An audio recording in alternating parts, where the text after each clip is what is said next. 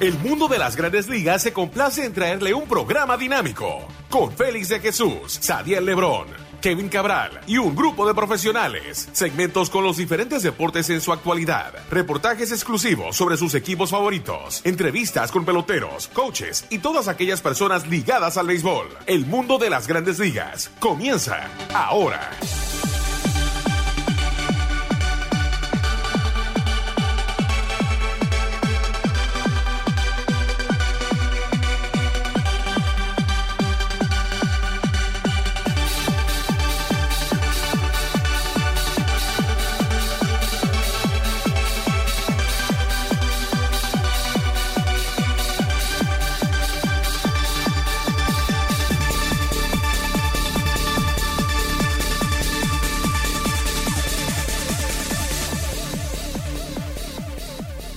Bienvenidos a otra emisión de su programa El Mundo de las Grandes Ligas por sus portales en .com y laspropias.com.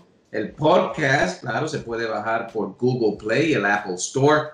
Su programa aquí semanalmente, todo bajo la producción de Brett Kaplan y Nick Coles. Aquí con ustedes, Kevin Cabral y un servidor Félix de Jesús, con lo que tiene que ver con el béisbol de las Grandes Ligas. Y bueno, en lo que se refiere a Estados Unidos, parece que algunos estados van a abrir mañana, viernes 24 de abril. Este programa se está grabando 23 de abril, jueves, pero mañana parece que Georgia es uno de los estados que va a tratar de abrir algunos de los negocios y tratar ya de entrar a lo que es el día a día en los Estados Unidos. Estados como Nueva York van a tener que esperar un tiempo. Se está hablando del 15 de mayo para lo que es Nueva Jersey, Pensilvania, Connecticut y los estados un poquito más al noreste del país. Pero ya va a ser muy interesante porque ellos quieren abrir en Georgia gimnasio y todo eso, y está muy relacionado eso con lo que es el béisbol. Y tal vez el comienzo a través de los campos de entrenamientos, hay algunas posibilidades, pero para eso y mucho más vamos a dar ya la bienvenida a Kevin Cabral. ¿Qué tal, Kevin? Muy buenas, Félix. Mi saludo cordial para ti y para todos los amigos oyentes del mundo de las Grandes Ligas. Mirando, Kevin, ya no es el que le ha dado el sí, lo que son salud pública en Estados Unidos, pero algunos estados, los gobernadores especialmente, comenzando con Georgia, dicen que quieren abrir ya los negocios para este viernes que se aproxima. Un poquito precario, un poquito peligroso, debido a que, aunque en muchos estados ya como que se ha pasado la curva positiva y está entrando ahora a un receso lo que es este virus, o más bien bajando un poco lo que son los muertos en hospitales. Pero ¿qué has pensado de esta idea de poder abrir y tal vez eso darle algo no solamente al béisbol, sino a los deportes, de decir que tal vez estamos al doblar de la esquina de ver deportes otra vez en Estados Unidos? Bueno, yo creo que uno entiende la lógica detrás de hacer el intento de abrir, ¿verdad? Creo que el mundo necesita reactivarse y el adaptarse a la nueva realidad, que creo que viviremos por lo menos hasta que exista una vacuna para el COVID-19, pero uno no deja de tener preocupación, Félix, de que mayor movimiento de personas, la apertura de negocios provoque, en algunos casos, que el contagio comience a subir nuevamente. Y creo que esa es una de las preocupaciones. Creo que por eso algunos expertos en el tema han hablado quizá de la necesidad de que en ciertos lugares tenga que presentarse una situación de cuarentenas alternándose con periodos de apertura, por lo menos hasta que el tema del virus se controle. O sea que creo que esos estados que están pensando en abrir, algunos de manera quizás más agresiva que otros, el caso de Georgia, van a ser un buen laboratorio para el resto de los Estados Unidos y posiblemente para el mundo, porque por ejemplo en Latinoamérica hay lugares donde todavía estamos un poquito más detrás en el proceso, ¿verdad? Todavía en situaciones de cuarentena. En República Dominicana la cuarentena está vigente hasta el 30 de abril. No se sabe si será extendida o no. Entonces creo que esos intentos van a ser interesantes para ver los resultados. Y uno lo que espera es que con todo lo que hemos aprendido sobre el distanciamiento físico, el uso de mascarillas, los cuidados que hay que tener en este momento, pues que esas reaperturas sean exitosas. Yo creo que es un primer paso. Veremos qué incidencia tiene eso para que se pueda reactivar el deporte, y esto es hablando de deportes sin público. Yo creo que tenemos que entender que esa sería una primera etapa en este caso lo que nos ocupa el béisbol, con la posibilidad de que el 2020 haya que jugarlo en ese escenario, y quizás si las cosas marchan muy bien, pues que durante la temporada 2020 poco a poco los fanáticos puedan regresar a los estadios y los equipos puedan regresar a sus ciudades. Pero creo que es un proceso donde habrá mucho de prueba y error, Félix, y tendremos que ver cómo todo va evolucionando. Estoy pensando, Kevin, lo de Georgia, claro que como mencionamos ya piensa abrir algunos negocios. Ellos dicen que algunos todavía se van a mantener cerrados, pero ha tenido alta incidencia de personas enfermas con el coronavirus Georgia. Y el problema es si abren, vamos a decir, Kevin, Dios no lo quiera, y en 3 o 4 días se ve que, o sea, esto en Georgia va a estar fuera de control, y los otros estados que han entrado en esto desde abril aquí, y entonces todos los otros deportes se tengan que echar para atrás. ¿Tú ves como que hay un peligro también en que estos estados aquí ya viernes hagan la decisión de abrir algunos negocios? Bueno, yo creo que eso está dentro de lo desconocido, y uno lo que espera es que cada estado pues tome los cuidados necesarios, porque tenemos que estar claros en que la posibilidad de que por lo menos en algunos lugares la apertura signifique que los casos por lo menos inicialmente se multipliquen, eso es una posibilidad. Ahora, yo creo que todo va a depender de cómo vaya la situación a nivel macro para quizás detener o incentivar la actividad deportiva, porque puede que en un estado las cosas no vayan bien por las decisiones particulares que se estén tomando. Yo particularmente entiendo que abrir gimnasios en este momento es un error, hablando de Georgia, pero habrá que ver cómo va cada caso, y entonces tener un poquito más de una visión macro y no vincular decisiones mayores a lo que ocurre en un solo lugar, sino a lo que ocurre en el conglomerado, en este caso en los estados que vayan abriendo. Va a ser muy interesante, entonces todos atentos a lo que va a pasar en la próxima semana, porque como mencionamos ya, esto puede dar apertura a lo que son algunos deportes, a ver cómo se manejan. Se está hablando ahora, Kevin, de no solamente en Arizona, sino también en la Florida, los Marlins, Tampa, con estadios techados. Es la idea de no tener fanáticos, y vamos a echar el ojo también al 5 de mayo, donde Corea piensa comenzar su béisbol, ya China comenzó, Taiwán. ¿Qué piensa de esto? Y si todo va bien, diría 1 o 2 semanas en Corea, donde no hay problemas más grandes, que ya las grandes ligas tome la decisión de por lo menos abrir los campos de entrenamientos con mucha gente, lo que ha sido casi imposible, mucha gente piensa que no se puede hacer, de mantener todo el mundo recluido en un lugar. ¿Qué ha pensado de esto, y si es... eso es el plan, que todo vaya bien en Corea y ya el béisbol pueda comenzar en 2 o 3 semanas? No creo, porque lo que ocurre es que en Corea han logrado controlar la incidencia del virus, y creo que están mucho más avanzados en ese proceso que en Estados Unidos. Lo que creo que va a ser un laboratorio interesante para ver las medidas de seguridad que ellos toman, qué resultados tienen y de qué forma eso puede copiarse, ¿verdad? El ejercicio que ellos hagan, la parte positiva, pues tratar de implementarse cuando ya se comience la actividad en los Estados Unidos. Pero no creo que el hecho de que allá se vaya a comenzar la temporada es como una base para tú comenzar de inmediato en Estados Unidos.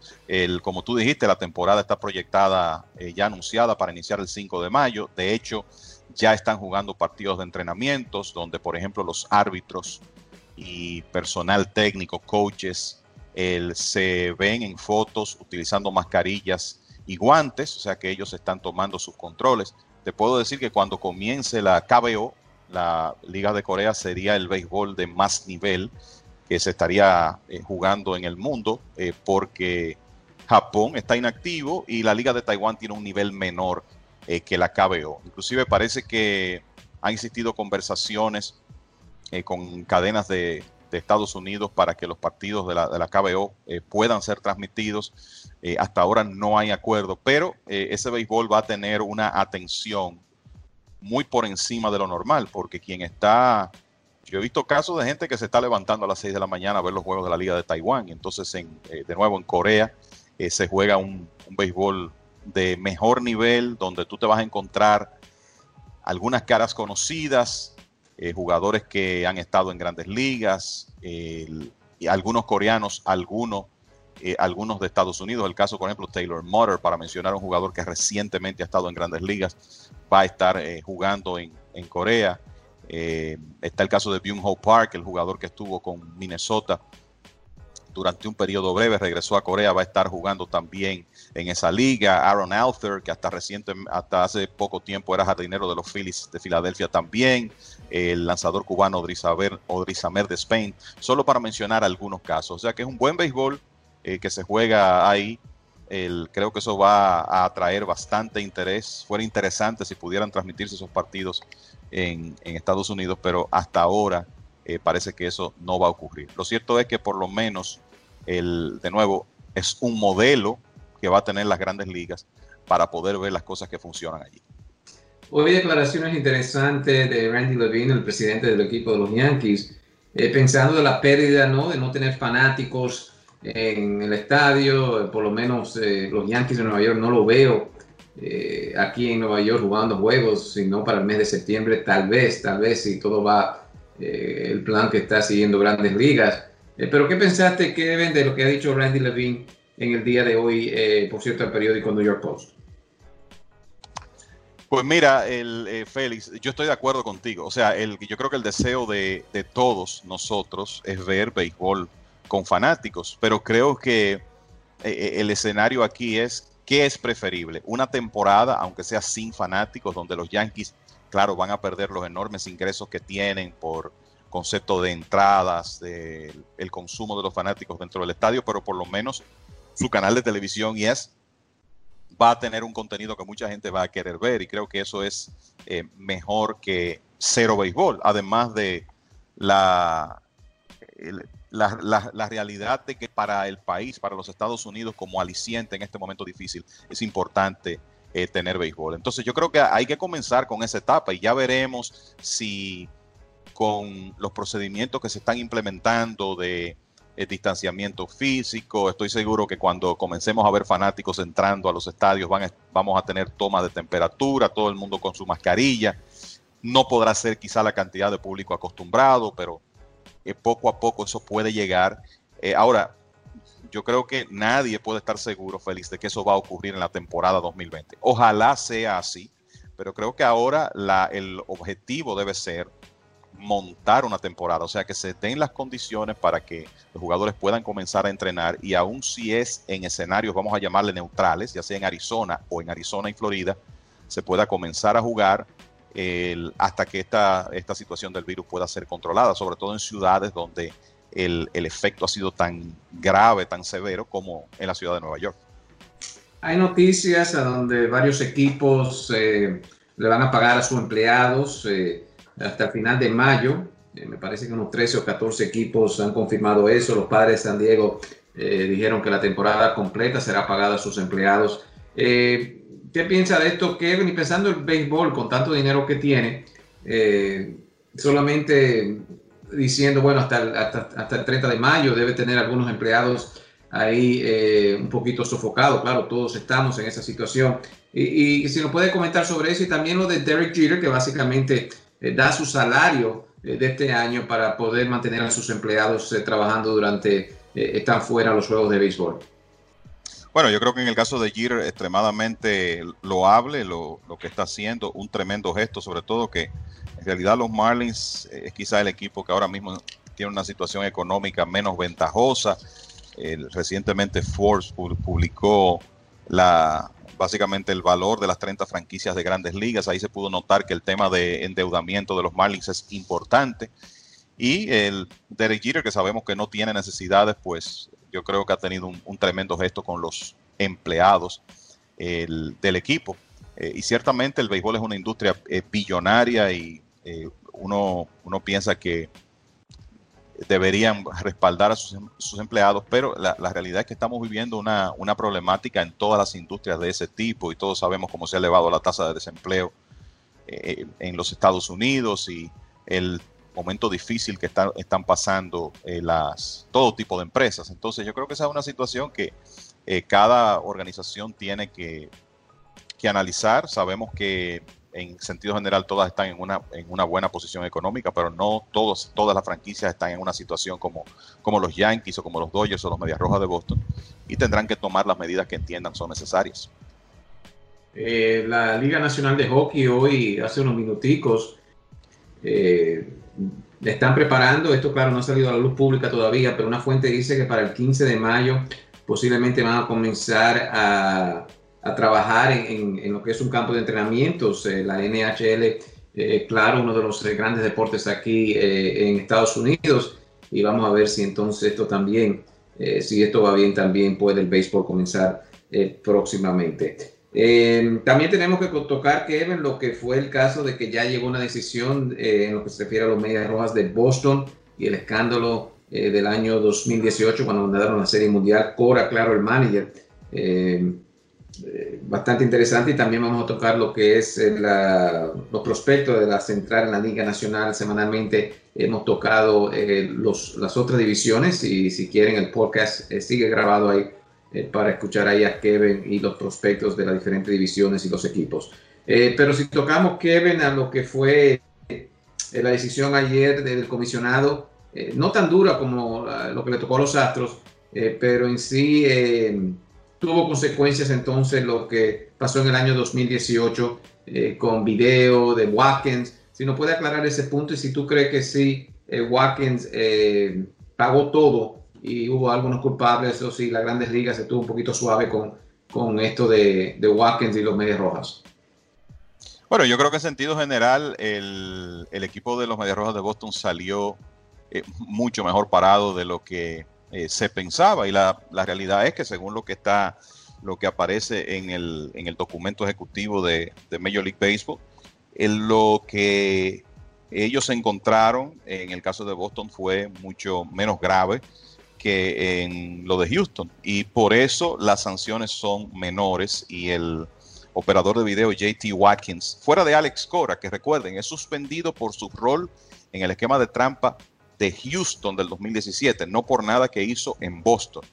Bueno, pues Watkins es el único suspendido por la temporada 2020, no podrá mantenerse en esa posición en lo adelante, y además los Medias Rojas pierden una selección de segunda ronda en el sorteo de este año. Entonces, con el temor que había sobre cuál podía ser el fallo y la situación real en el equipo de Boston, yo creo que esto es excelente noticia para el equipo y para Alex Cora, porque la realidad es que en un momento, cuando ya se sabía el rol que Cora había jugado en lo que ocurrió en Houston, y se habla entonces de un esquema de trampa en Boston, uno pensaba, bueno, si aquí aparecen infracciones importantes, este hombre posiblemente sea suspendido de por vida, o por lo menos va a tener una suspensión larga y se le va a hacer difícil conseguir otro trabajo en el béisbol. Sin embargo, yo creo que ahora uno entiende mejor que cuando él básicamente renuncia al puesto de manager de Boston por las distracciones que esta investigación iba a provocar, sobre todo si hubiéramos tenido una temporada ya, bueno, hace rato que estuviera en progreso. Y una de las cosas que se pudo notar ahí es que en realidad la cúpula del equipo de los Medias Rojas mostró respaldo hacia Cora. Me parece que desde ese momento se tenía la idea internamente de que no había en realidad grandes violaciones en el caso de los Medias Rojas. Y eso es lo que esta decisión de la oficina del comisionado confirma. Lo importante de esto es que yo creo que plantea un escenario futuro mucho mejor de lo que uno pensaba para Alex Cora, que vamos a estar claros, independientemente de los errores que ha cometido, para mí sigue siendo un manager joven muy cotizado en la industria, un hombre que reúne una serie de elementos que, de hecho, por eso él es tan apreciado por los John Henry, Sam Kennedy, los hombres que básicamente forman la cúpula del equipo de Boston. Y no menciono a Chaim Bloom, que es el nuevo hombre de operaciones de béisbol, porque creo que eso es un tema aparte que voy a tratar en breve, pero la realidad es que Cora es un hombre de béisbol joven, bilingüe, que está al día, que demostró mucha habilidad para comunicarse, que tiene carisma para tratar con los jugadores y para lograr una buena relación con ellos. O sea, yo creo que sus cualidades son muy claras, igual que las de A.J. Hinch, independientemente de los errores que hayan podido cometer. Entonces yo creo que aquí se plantea un escenario para que eventualmente los dos vuelvan a dirigir en grandes ligas y que eso ocurra más temprano que tarde, quizá por lo menos en uno de los dos casos, tan temprano como en 2021. Mucha gente preguntándose sobre un posible regreso de Cora a Boston. Me parece que eso es una posibilidad. Fíjense que el manager para el 2020 es Ron Renicky, que había sido coach de banca de Cora las 2 temporadas anteriores. Es un hombre de 63 años de edad que hoy en día es como bastante para un dirigente. Normalmente los equipos buscando managers más jóvenes. Y además de eso, pues el tema que mencionaba, que es el aprecio que le tienen en la organización, como un hombre importante en el campeonato que consiguió la franquicia en el 2018. Ahora bien, hay que pensar que Chaim Bloom, que es el nuevo jefe de operaciones de béisbol del equipo de los Medias Rojas, no tiene una relación previa con Cora y que hasta cierto punto Cora tendría que ganárselo, porque se supone que un hombre como Bloom pueda tener al dirigente que desea en ese puesto. Es posible que lo haga por de nuevo, todas las cualidades que tiene Alex Cora, pero el tema es que si Bloom no lo ve como el candidato ideal para dirigir a los Medias Rojas, digamos, de 2021 en adelante, me parece que Cora va a tener otras oportunidades en grandes ligas. Y lo mismo se puede decir con Hinch, ya sea con Houston o con otros equipos. Creo que la realidad es que ellos van a tener esa oportunidad. Muy interesante, sí, porque Bloom dijo en el día de ayer, Kevin, que no va a regresar Cora, pero como tú mencionaste, arriba de él hay unos nombres que están muy interesados en que Cora regrese. Bueno, tenemos que tomar una pausa, pero al regreso vamos a tocar entonces lo que es los prospectos en la central de la Liga Nacional, y también pueden haber 2 personas interesadas en comprar al equipo de los Mets. Vamos entonces a hacer la pausa, Brett, y ya regresamos con ustedes aquí en el mundo de las grandes ligas con Kevin Cabral y Félix de Jesús. Ya regresamos.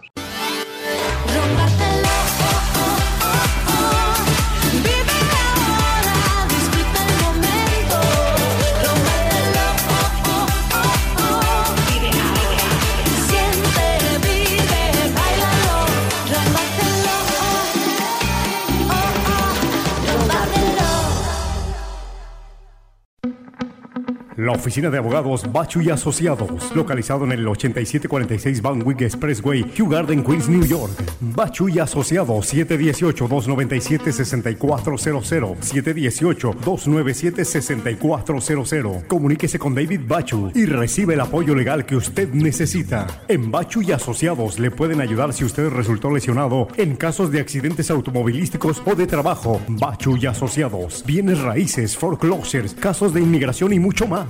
Si no cuenta con presupuesto económico, no se preocupe. En Bachu y Asociados tomamos en cuenta su situación. Bachu y Asociados, con servicio a domicilio, y si es necesario, le buscan y le llevan hasta su casa. Bachu y Asociados, 718-297-6400, 718-297-6400. Bachu y Asociados.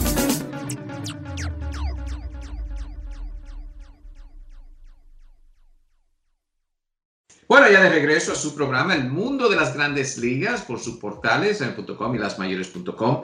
Ya saben que el podcast lo pueden bajar por Google Play y el Apple Store. Brett Kaplan y Nick Colts en la producción, aquí con ustedes Kevin Cabral y Félix de Jesús. Ya en la primera parte tocamos un poquito de lo que puede pasar con el béisbol y cuándo puede abrir, pero lo que muchos equipos están mirando es la seguridad de sus jugadores, al igual que los fanáticos. Bueno, Kevin, mirando a lo que es los prospectos en la Liga Nacional, interesante porque una vez mira algunos equipos como los Rojos de Cincinnati, que han tenido 2 o 3 temporadas pésimas, pero al fin y al cabo parece que sí, que algunos de esos prospectos ya van a subir, hicieron unos cuantos cambios. Uno piensa que este año los Rojos iban a dar ese brinco, los Cardenales siempre con buenos prospectos que uno sube, están 5 o 6 meses en las Grandes Ligas y uno básicamente no sabe quién son hasta que uno lo ve y dice, wow, qué tremendo jugador aquí. Los Cachorros de Chicago están muy atrás debido a que ganaron ese campeonato, pero cambiaron muchos prospectos, el caso de Gleyber Torres, para mencionar algunos. ¿Cómo ha visto entonces esa división y algunos de sus prospectos? Tú sabes que en general la división central de la Liga Nacional es quizá la que peor está ahora mismo en materia de prospectos que no se han graduado a Grandes Ligas todavía. De hecho, si uno revisa el ranking pretemporada de organizaciones de MLB Pipeline, el equipo de mejor posición en el ranking es los Piratas de Pittsburgh y están en el lugar número 15 y tú te encuentras con 3 de los 5 equipos de la división que están entre el puesto número 23 y número 30, incluyendo los Cerveceros de Milwaukee, que ahora mismo es la organización que se considera con menos talento de liga menor para el futuro inmediato. O sea, como están ellos en materia de prospectos, ocuparon el último lugar en el ranking de MLB Pipeline. Eso no quiere decir que no existan ahí algunos jugadores jóvenes de interés, porque los hay, pero lo cierto es que no hay en este momento en esa división una organización que tú puedas decir, wow, qué abundancia de material tienen. En la mayoría de los casos, sobre todo Piratas y Cardenales, son 2, 3 jugadores que tú puedes decir, bueno, estos son hombres que definitivamente pueden ser parte del futuro inmediato del equipo en Grandes Ligas. Hay otros que están un poquito más retrasados en su desarrollo y como que se ha dado esa coincidencia en este momento en la división central de la Liga Nacional, donde tú no ves que hay equipos ahí que ni siquiera, por lo menos uno, ¿verdad?, entre los primeros 10 de las Grandes Ligas. Mirando, Kevin, los Piratas de Pittsburgh hicieron ese cambio, hasta ahora tiene que ser uno de los peores cambios en la historia, donde básicamente Tampa recibe varios prospectos por los servicios de Chris Archer. ¿Le queda algo al equipo de los Piratas en lo que es la Liga Menores? Tú mencionaste que son el equipo que está mejor rankeado en la división central de la Liga Nacional, pero ¿cuáles son algunos de esos nombres que podemos ver en las Grandes Ligas próximamente? Sí, recordando en julio del 2018 los Piratas, pensando que estaban a ley de un buen pitcher abridor para meterse en competencia y asegurar un puesto para los playoffs, adquirieron a Chris Archer desde los Rays de Tampa, cediendo a Austin Meadows, que ahora mismo es uno de los principales jugadores jóvenes ofensivos del negocio y para mí la figura más importante en esa alineación de los Rays hoy por hoy, a Tyler Glasnow, que es un hombre que en cualquier momento con el stuff que tiene, si se mantiene saludable, puede estar compitiendo por premios Cy Young, y otro lanzador que es prospecto de los Rays que se llama Shane Bass. Y ese cambio para mí tuvo mucho que ver con el despido de Neil Huntington, el antiguo gerente general de los Piratas. No obstante, sí, la respuesta es sí, ellos tienen algunos jugadores interesantes todavía. Mira, hay un lanzador que abrió juegos con los Piratas el año pasado. La actuación fue muy pobre, pero el stuff que tiene sugiere que él va a ser un buen abridor de Grandes Ligas, y me refiero a Mitch Keller, que sigue rankeado como el prospecto número 1 de los Piratas. ¿Por qué? Bueno, tiene una bola rápida que toca 98 millas con muchísimo movimiento y eso les permite conseguir consistentemente rodados, además de que puede fallar muchos bates por la velocidad. Tiene un buen lanzamiento en curva, tiene un slider también, o sea que tiene armas. Sin embargo, el año pasado, en su primera oportunidad en Grandes Ligas, tuvo récord de 1-5 y la oposición le batió casi 350. Ahora bien, por el otro lado, ponchó 65 en 48 entradas, demostrando que el stuff está ahí. Entonces, con Keller, luce que es un asunto más de hacer ajustes, de tirar más strikes de calidad. A veces hay temas de comando con él. Y si logra eso, pues va a ser un lanzador muy importante en la rotación de los Piratas de los próximos años. Está un nombre familiar porque es hijo de un exjugador de Grandes Ligas, inclusive campeón con los Yankees, que es Ke'Bryan Hayes, antesalista, hijo de Charlie Hayes. Y de Ke'Bryan Hayes, lo primero que se puede decir es que es un antesalista que, según todos los reportes, va a ganar guantes de oro en Grandes Ligas. Es uno de los mejores prospectos defensivos del negocio, un antesalista con tremendo alcance, y el paquete completo para jugar esa posición. El tema con Hayes es que su bate como que ha sido más lento que la defensa, y en eso puede ser que su caso sea comparable con el de su papá, que también fue muy buen antesalista, pero nunca fue un hombre dominante con el bate. Y en el caso de Hayes, para él ser un jugador de esquina estable en Grandes Ligas, está claro que su bate va a tener que seguir evolucionando, sobre todo en el tema de bateo de poder. El año pasado golpeó una marca personal con 10 cuadrangulares y tiene que mejorar eso. Pero por la defensa que tiene, yo creo que más temprano que tarde lo vamos a ver en Grandes Ligas. Me parece que en algún momento en el 2020 él va a jugar con los Piratas. Y el otro prospecto de interés, a ese lo he visto en vivo, y la verdad es que es un jugador que tú encontrar una comparación es difícil, porque es un torpedero de 6 pies 7 pulgadas. Wow. Nadie ha jugado esa posición. Torpedero hasta ahora, hay que decir. Y lo interesante es que todavía es suficientemente atlético para mantenerse en la posición con ese tamaño. Y me refiero a O'Neill Cruz, que además de eso es bateador zurdo, lo que lo hace, me parece, un jugador más interesante, con poder de extra base que muchos entienden se va a convertir en poder de cuadrangular. De hecho, en el 2018 pegó 14 jonrones a nivel de AA. Para ese tamaño de 6'7", es un muchacho sumamente atlético. El año pasado tuvimos la oportunidad de verlo jugando algunos partidos en la Liga Dominicana. Luego rápidamente fue detenido por el equipo de los Piratas. Y él lució muy bien también en unas oportunidades que tuvo en los entrenamientos antes de que se detuviera. Es un jugador muy joven, no creo que el 2020 sea su momento de llegada, pero hay gente que piensa, hay scouts que piensan que O'Neill Cruz, por lo menos en el aspecto ofensivo, va a ser un jugador estrella en Grandes Ligas. Habrá que ver a medida que él vaya madurando físicamente hasta cuándo puede jugar en el short. No creo que pueda permanecer a tiempo completo en esa posición. Tiene un tremendo brazo, eso quizá lo convierte en una opción para en algún momento moverse a tercera, pero los Piratas tienen aquí Ke'Bryan Hayes ahí, hablando de prospectos.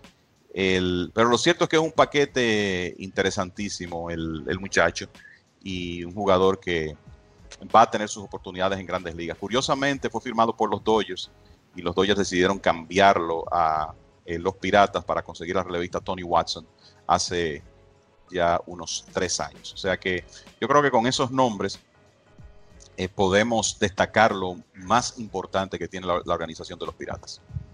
Otro equipo interesante son los Rojos de Cincinnati. Por fin se gradúa Nick Senzel de las ligas menores. Pero Kevin, mirando aquí algunos prospectos del equipo de los Rojos, parece que tenemos 3 o 4 años esperando a estos jugadores. Tal es el caso de un lanzador derecho, Hunter Green, también el receptor Tyler Stevenson, como que ha estado mucho tiempo en esa liga menores. ¿Cómo ve el equipo de los Rojos de Cincinnati, un equipo que hizo varios cambios este año para competir? Sí, lo que ocurre con los Rojos es que, como tú dices, ellos han estado graduando a algunos jugadores importantes de su finca en el pasado reciente. Nick Senzel, Luis Castillo, que no fue firmado por los Rojos, pero estuvo en ligas menores con ellos y ahora es el principal abridor. El caso de Aristides Aquino el año pasado, lanzadores como Michael Lorenzen, Amir Garrett. Entonces, en ese equipo de Grandes Ligas que veríamos en el 2020 hay un buen grupo de jugadores que han sido formados en la organización. Ciertamente no hay un gran talento en ligas menores en este momento. De hecho, los Rojos estuvieron rankeados número 24, para darte una idea, por MLB Pipeline, pero ellos escogieron un lanzador zurdo en el sorteo del año pasado, que se llama Nick Lodolo, que es un zurdo que viene de la NCAA, está bastante avanzado, buena estatura, 6 pies, 6 pulgadas. No es un hombre que tiene un lanzamiento que tú digas, wow, qué clase de bola rápida o qué clase de slider, pero es uno de esos zurdos que tiene 3 lanzamientos por encima del promedio y tiene buen comando de todos. Una bola rápida que normalmente mantiene 92, 93, puede tocar 96, tiene un buen lanzamiento de slider con un buen cambio. Y ese ángulo, que es algo que no se puede enseñar, ¿verdad? Porque tiene que ver con el tamaño. Ese ángulo, como dicen, es siempre downhill, bajando, porque es un hombre de 6 pies, 6 pulgadas, con un punto de soltar la pelota muy alto. Eso es siempre importante para un lanzador ser engañoso. Entonces Lodolo tiene un paquete interesante que me luce. Lo que va a provocar es que él camine rápido en ligas menores y ya para quizá el 2021 pueda ayudar al equipo de los Rojos. Con Hunter Green, bueno, es uno de los mejores brazos del pasado reciente que ha sido firmado en Estados Unidos. Lo que ocurre es que tuvo que ser sometido a una cirugía Tommy John y eso definitivamente ha demorado su ascenso, pero estamos hablando de un tremendo atleta que cuando fue firmado estaba la disyuntiva de si firmarlo como pitcher o como torpedero, para que uno tenga una idea de la clase de atleta que era. Ha tocado 102 millas por hora en el pasado y su rehabilitación post-Tommy John ha ido bastante bien. O sea que Green es un lanzador que de mantenerse saludable creo que muy pronto podría estar ayudando al equipo de los Rojos. Vamos a decir en no más de un par de años. Tú mencionaste a Tyler Stevenson, es un catcher ya de unos 5 años en ligas menores, ciertamente le ha tomado tiempo. El hecho de que los Rojos tienen una buena situación en la receptoría en su equipo de grandes ligas con Tucker Barnhart, que es muy bueno a la defensa, y Kurt Casali se ha ganado ahí un espacio como backup, pues eso le permite al equipo de Cincinnati ser paciente con Stevenson, que debería jugar AAA este año, y es un hombre que tiene fama de ser buen receptor defensivo. Han estado trabajando la parte del framing con él, pero parece que eventualmente será un catcher de grandes ligas. Otro jugador seleccionado alto en el sorteo por el equipo de los Rojos fue Jonathan India, que va para su 3er año. Hasta ahora yo te diría que con lo que India hizo en su época como jugador aficionado, pues ha sido algo decepcionante en el béisbol profesional, pero a unos le toma más tiempo que a otros. Vamos a ver cómo continúa su progreso. Los Cardenales siempre están por la pelea por el banderín en esa división central de la Liga Nacional. Kevin, yo sé que tú trabajas con Ovalle, que tiene mucho que ver con algunos de los prospectos. Ángel Ovalle, claro, gerente del equipo de las Águilas Cibaeñas en la República Dominicana. Pero hay algunos nombres ahí interesantes que podemos ver en las grandes ligas pronto con los Cardenales. Tú sabes que por la relación de amistad que tengo con Ángel y el hecho de que trabajamos juntos, una de las cosas, un ejercicio que uno siempre hace cuando ve este listado de prospectos de los Cardenales es ver, bueno, dónde han estado ahí las manos del amigo, ¿verdad? Y hay múltiples jugadores entre los primeros 30 de los Cardenales, firmados por Ángel Ovalles y por el grupo de operaciones que ellos tienen aquí en República Dominicana. Está el antesalista Leuris Montero, el lanzador derecho Junior Fernández, el lanzador derecho Ángel Rondón, el catcher Julio Rodríguez, inclusive el torpedero panameño Mundo Sosa. No estamos hablando de que esos muchachos son de los primeros 5 prospectos del equipo de los Cardenales, pero todos son jugadores que están entre los primeros 30, unos buenos brazos ahí que podrían ayudar en el futuro a los Cardenales. Y el caso de Julio Rodríguez, un catcher defensivo, con excelente defensa, que ese es otro que lo hemos visto aquí jugar béisbol invernal con los Leones del Escogido brevemente, y que en algún momento va a estar en grandes ligas con los Cardenales. Y Julio Rodríguez yo creo que puede ser un jugador importante en el futuro inmediato de los Cardenales, porque Yadier Molina no será eterno, ¿verdad? Y ya sabemos que está en las postrimerías de su carrera, y que el prospecto Carson Kelly pasó a los Diamondbacks de Arizona en el cambio de Paul Goldschmidt. Rodríguez no es el único nombre interesante que tiene el equipo de los Cardenales como receptor. Tienen otro dominicano que es el prospecto número 4, también de esos que El muchacho es panameño, pero que también ha pasado por la Liga de Verano de República Dominicana y parte de ese programa de Latinoamérica que ellos tienen, que es Iván Herrera. O sea que entre Herrera y Rodríguez podría estar el futuro de la receptoría en el equipo de los Cardenales. Hablando de los principales prospectos, mira, con el equipo de San Luis todo comienza con Dylan Carlson, un bateador zurdo que está entre los primeros 100 prospectos de las grandes ligas, uno de esos jugadores que llaman la atención rápido cuando uno lo ve, porque se puede percibir la facilidad para reconocer los lanzamientos y el control de la zona de strike, que no es común en un jugador joven. Y Carlson pegó 26 cuadrangulares el año pasado entre AA y AAA, y yo te diría que está tocando las puertas en grandes ligas. Él estaba haciendo un buen entrenamiento en este 2020, y dependiendo de lo que ocurra con el outfield de los Cardenales muy pronto, yo creo que él en una temporada completa hubiera podido ayudar en el 2020. Hay que ver ahora en una posible temporada recortada cuál sería el plan de los Cardenales con él, porque además de todo es un bateador zurdo que controla la zona, que tiene poder y que por lo menos en este momento de su carrera puede jugar en el jardín central. O sea que Carlson es un paquete súper interesante, y tú sabes que la situación en el outfield de los Cardenales no está tan claramente definida. Está Tyler O'Neill, está Harrison Bader, que es un tremendo jardinero central, pero no ha podido batear de manera consistente. Está Dexter Fowler, ya quizá en decadencia, Lane Thomas. O sea que Carlson puede tener espacio ahí muy rápido. Está también el antesalista Nolan Gorman, que es un jugador que va a tomar más tiempo, firmado recientemente, 19 años de edad, pero es un bateador zurdo con poder de cuadrangular que los Cardenales ven como su antesalista del futuro. Y el lanzador zurdo Matthew Liberatore, que fue adquirido en una negociación que hicieron los Cardenales en la temporada muerta con los Rays de Tampa Bay, el cambio de Cafecito Martínez. Y este es otro zurdo de estatura, un hombre de 6'5", con una buena bola rápida que puede tocar 95 millas por hora, y que los Cardenales, bueno, lo adquirieron porque entienden que él puede ser uno de sus abridores en el futuro. Los cerveceros de Milwaukee, claro, tienen a Christian Yelich, también se grabó Kirsten Iura hacia las grandes ligas, pero ¿cómo ven los prospectos del equipo de Milwaukee, Kevin? Un equipo que también busca hacer el brinco este año y ser campeones también, sea este año o si se juega el próximo año.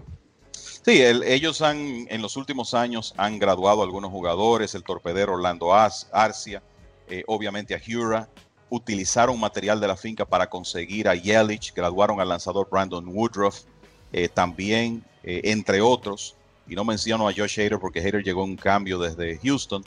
Y yo creo que eso es importante porque, como te decía, en términos de el material que tienen en ligas menores ahora, fue el equipo peor rankeado antes de la temporada. O sea, en términos de prospectos están rankeados número 20. Ahora mismo el prospecto número 1 de la organización es un jugador del medio del infield que parece que va a terminar jugando en la intermedia, que se llama Bryce que, bueno, es hijo de un antiguo jugador de grandes ligas, jugador que tampoco tuvo mucha incidencia, llamado Brian Turan. Y este prospecto de los cerveceros es uno de esos jugadores que no tiene como una herramienta especial, pero hace todas las cosas bastante bien. Y cuando tú ves un jugador de esas características rankeado número 1, eso te dice cómo anda la organización. O sea que los cerveceros van a tener que depender mucho en el futuro inmediato de lo que tienen en grandes ligas, porque además de todo, si tú revisas la lista de prospectos, la mayoría son jugadores que van a necesitar 2-3 años de desarrollo todavía para quizá tener una mejor idea de cuáles van a jugar en grandes ligas y cuáles no. Mientras tanto, los Cachorros de Chicago, y para ya terminar con esta división central de la Liga Nacional, ganaron su título, que me tocó entre ellos tal vez un jugador que pueda ganar un MVP. Estamos hablando de Gleyber Torres. Adquirieron a Chapman, que fue figura principal ahí de esa victoria de los Cachorros para ganar la Serie Mundial. Pero ya ha comenzado Epstein el proceso de traer varios prospectos. Sabemos que con Boston hizo lo mismo. ¿Qué piensa de cómo está la Liga Menores y los prospectos del equipo de los Cachorros?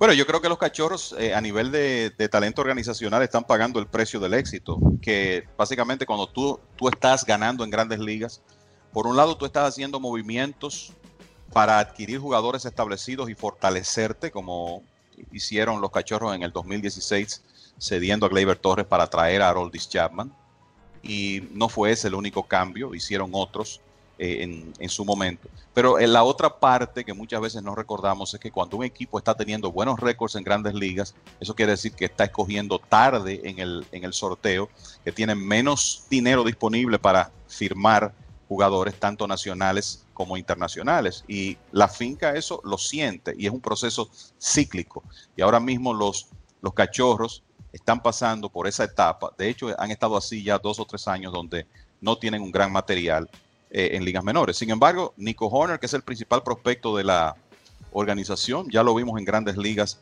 el año pasado, un bateador de contacto, que lo que tú notas cuando lo ves, tremenda coordinación de ojos y manos en el home plate, un swing compacto, hace contacto consistentemente, disciplinado, controla la zona, y aunque todavía no ha demostrado mucho poder, parece que va a ser un buen bateador de grandes ligas. Sobre todo que lo que se proyecta es que él juegue en la intermedia. Y de hecho, los Cachorros piensan que él va a ser el intermedista regular del equipo en el 2020, cuando se pueda jugar con el Javier Baez ya a tiempo completo en el short, recordando que Addison Russell ya no está en el equipo, tampoco Ben Zobrist, hombres que en algún momento jugaron en el medio del infield en años anteriores.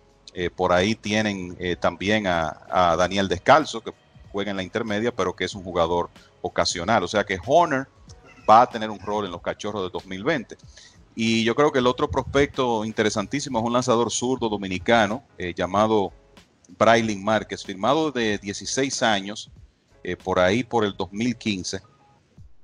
Y el muchacho fue firmado a los 16 años, tirando ya más de 90 millas, y en ligas menores ha tocado 102 millas por hora. Y ahora mismo es un prospecto sumamente importante, porque cuando tú encuentras un zurdo que puede tirar con esa potencia, obviamente tienes un hombre muy interesante en las manos, y ya tuvo una buena actuación el año pasado en 2 ligas clase A, ganando 9 juegos, un promedio de carreras limpias de 3.13, tomando en cuenta su juventud, que es zurdo, la potencia de la bola rápida, vamos a decir que una proporción decente de bases por bolas entradas. O sea que la proyección de Márquez es interesantísima, y puede que ya para el 2021 lo veamos lanzando en grandes ligas con el equipo de los Cachorros. Creo que esos son los 2 nombres principales así que podemos destacar de esa finca que, de nuevo, está pagando el precio del éxito en este momento. Y por último, quedan aquí rumores de que Alex Rodríguez y López tienen ahí capital, inversiones con Chase, el banco que va a estar aquí a cargo de las inversiones que se van a hacer. Ellos, claro, quieren ser los dueños mayoritarios. ¿Qué ha pensado, si es verdad? Básicamente lo que hemos visto en el último año, que también tratan de buscar publicidad de estos dos. ¿Qué ha pensado de tal vez Alex y Jennifer comprar a los Mets? Bueno, yo lo que creo es que para hacerlo, y sé que ambos disfrutan de grandes fortunas, pero para tú comprar a un equipo de la ciudad de Nueva York van a necesitar socios que también tengan un tremendo poder económico, ¿verdad? Fíjate lo que ocurrió con Derek Jeter, que tuvo en realidad que juntar un grupo para poder comprar los Marlins, que es una franquicia que ni remotamente tiene el valor de la franquicia de los Mets. Todos sabemos la clase de fortuna que tenía el comprador potencial que tenían los Mets antes de que se cayeran las negociaciones. O sea que no me voy a atrever a decir que esto es búsqueda de publicidad, pero lo cierto es que me parece que Alex y Jennifer López tendrían que juntar un buen grupo de inversionistas para, junto a ellos, poder comprar la franquicia de los Mets, y uno entiende que ellos tienen las relaciones para hacer eso. Para que los amigos oyentes tengan una idea de por dónde anda el valor de los equipos de grandes ligas. Como dije, recientemente apareció la publicación de Forbes, y estamos hablando de miles de millones de dólares, Félix, y más aún un equipo en la ciudad de Nueva York, que ciertamente en este momento no está, ¿verdad?, a nivel de los Yankees, de los Medias Rojas de Boston, de los Dodgers, pero sabemos que solo por el hecho de estar en Nueva York tienen un valor considerable. Para que ustedes tengan una idea, el valor actual de los Yankees, según la revista Forbes, $5 billones. Los Dodgers de Los Ángeles, 3.4. Los Medias Rojas de Boston, 3.3. Cachorros y Gigantes de San Francisco, 3.1. Los Mets están en 2.4 billones de dólares, en el sexto lugar en este momento, con un crecimiento de valor de 4% en el último año. O sea que estamos hablando de una inversión cuantiosa. Claro, uno piensa, Félix, que un equipo en Nueva York con su propio canal de televisión, como tiene los Mets, genera una enorme cantidad de recursos en condiciones normales, pero de la misma forma hay que reunir muchos recursos para poder convencer a los Wilpons de vender ese equipo. Va a ser bastante interesante. Bueno, Kevin, ¿algunos comentarios finales? Bueno, solamente reiterarle a la gente que se cuide, que permanezca en casa siempre que pueda y que, bueno, esperamos tener noticias positivas de béisbol en las próximas semanas. Así es. De parte de la producción, Brett Kaplan y Nick Holtz, aquí Kevin Cabral y Félix de Jesús. Decimos que sigan en sintonía con mlb.com y lasmayores.com. Ahí todos los días van a tener lo último que se está planeando para esta temporada 2020. Nosotros estaremos con ustedes la próxima semana.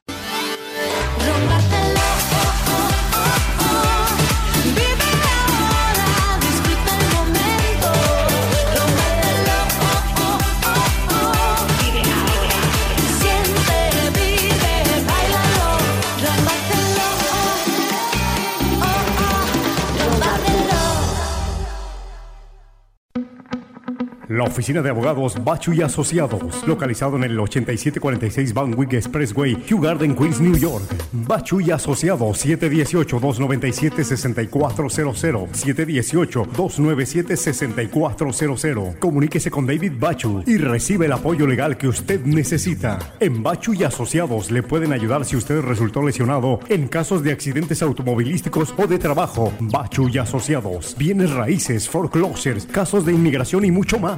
Si no cuenta con presupuesto económico, no se preocupe. En Bachu y Asociados tomamos en cuenta su situación. Bachu y Asociados, con servicio a domicilio, y si es necesario, le buscan y le llevan hasta su casa. Bachu y Asociados, 718-297-6400, 718-297-6400. Bachu y Asociados.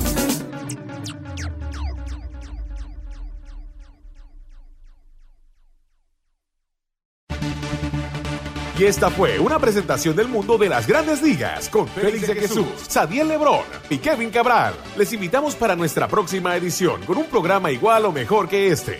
Muchas gracias por sintonizar el mundo de las grandes ligas.